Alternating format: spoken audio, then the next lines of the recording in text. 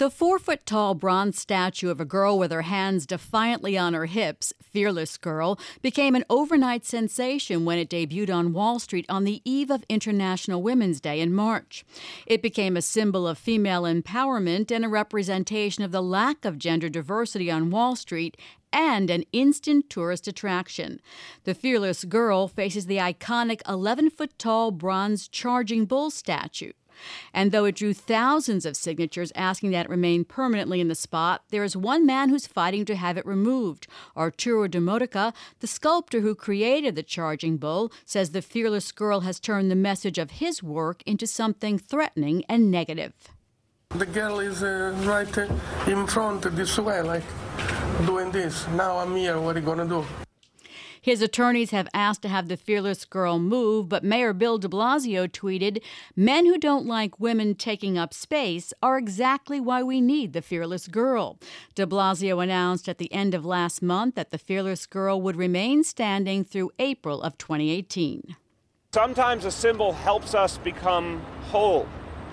And I think the Fearless Girl is having that same effect. She is inspiring everyone. Joining me is one of the attorneys representing the sculptor, Steve Hyman, a partner at McLaughlin and Stern. Steve, explain your claims and what legal right an artist has to decide what other artwork is placed in an open public space. Okay, well, forget that just an open public space. It's that the Fearless Girl statue, the little girl there, has incorporated into their art Arturo's bull as part of their display. And that is not what Arturo signed on for. That's not what his bull is intended to represent. It's his art. He has a copyright, he has a trademark, and he has a moral right under VARA. And those, we believe, have been violated by putting this statue in directly confronting the bull. In addition, this was a very commercial undertaking. While it now has other possible meanings, the fact is that it was a commercial, and in front of the very little girl statue was a plaque advertising the ETF of State Street. All right, so Steve, let's take these together. Let's not take them together. Let's take them apart. How strong is a copyright infringement claim when nothing was copied? And the Fearless Girl, it may be an expression of the artist. It's a matter of interpretation. It doesn't impinge on the statue at all. It doesn't copy anything from the statute. It's not derivative. Is there any element that the Fearless Girl shares with the Charging Bull? Of course it's derivative. Without the bull, what's the Fearless Girl? So, all right. In other words, what they have done is taken the bull into their art.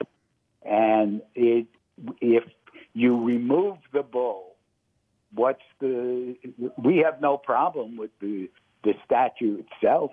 Put it any place you want. Have it stand for whatever you want it to have it stand for. It's putting it into the face of the bull that is the issue. And it's, I think, recognized that you can't just take somebody's art and make it your own. Well, they're not. She's not a parody. There is also a copyright term of fair use and transformative fair use. That's the correct. work in a public setting opens the door to fair use to the copyright law. That's artwork for educational, critical, scholarly, satirical, or newsworthy purposes.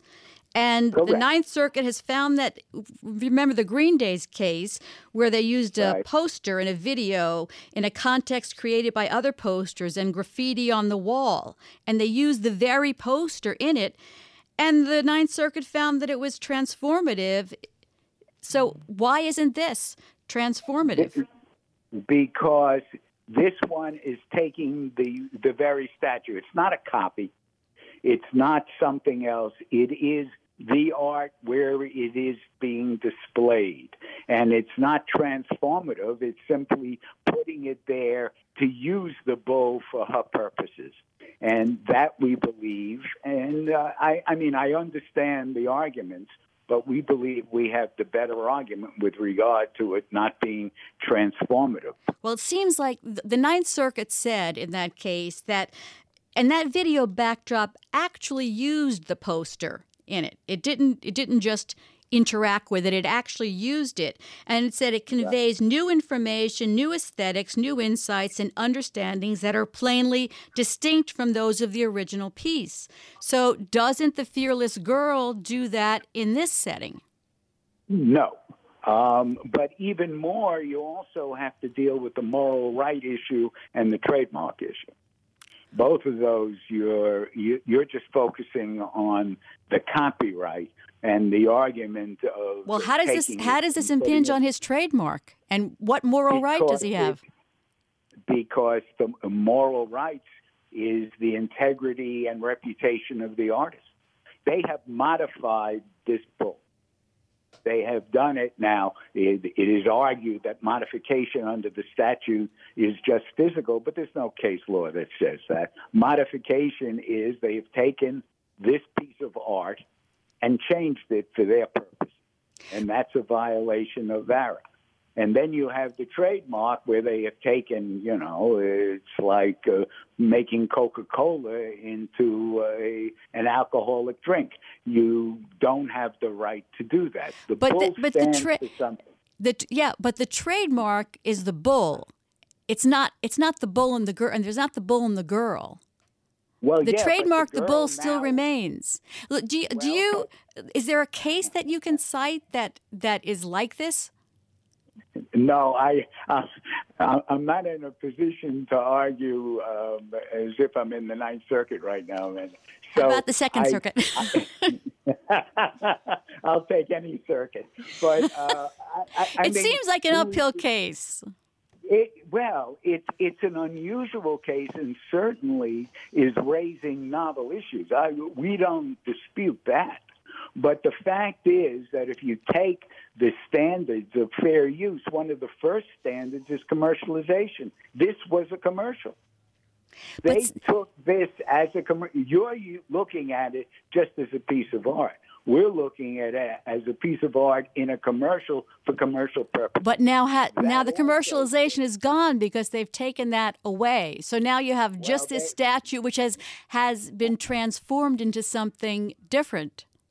Well, now you're telling me that the fact that that's what it was conceived of, that's what it was used as, that's what its reputation was based on, all with the she ad, because they took it away, it's no longer commercial? Thank you. Thank you for being on Bloomberg Law. And we'll look forward to seeing what happens with your suit.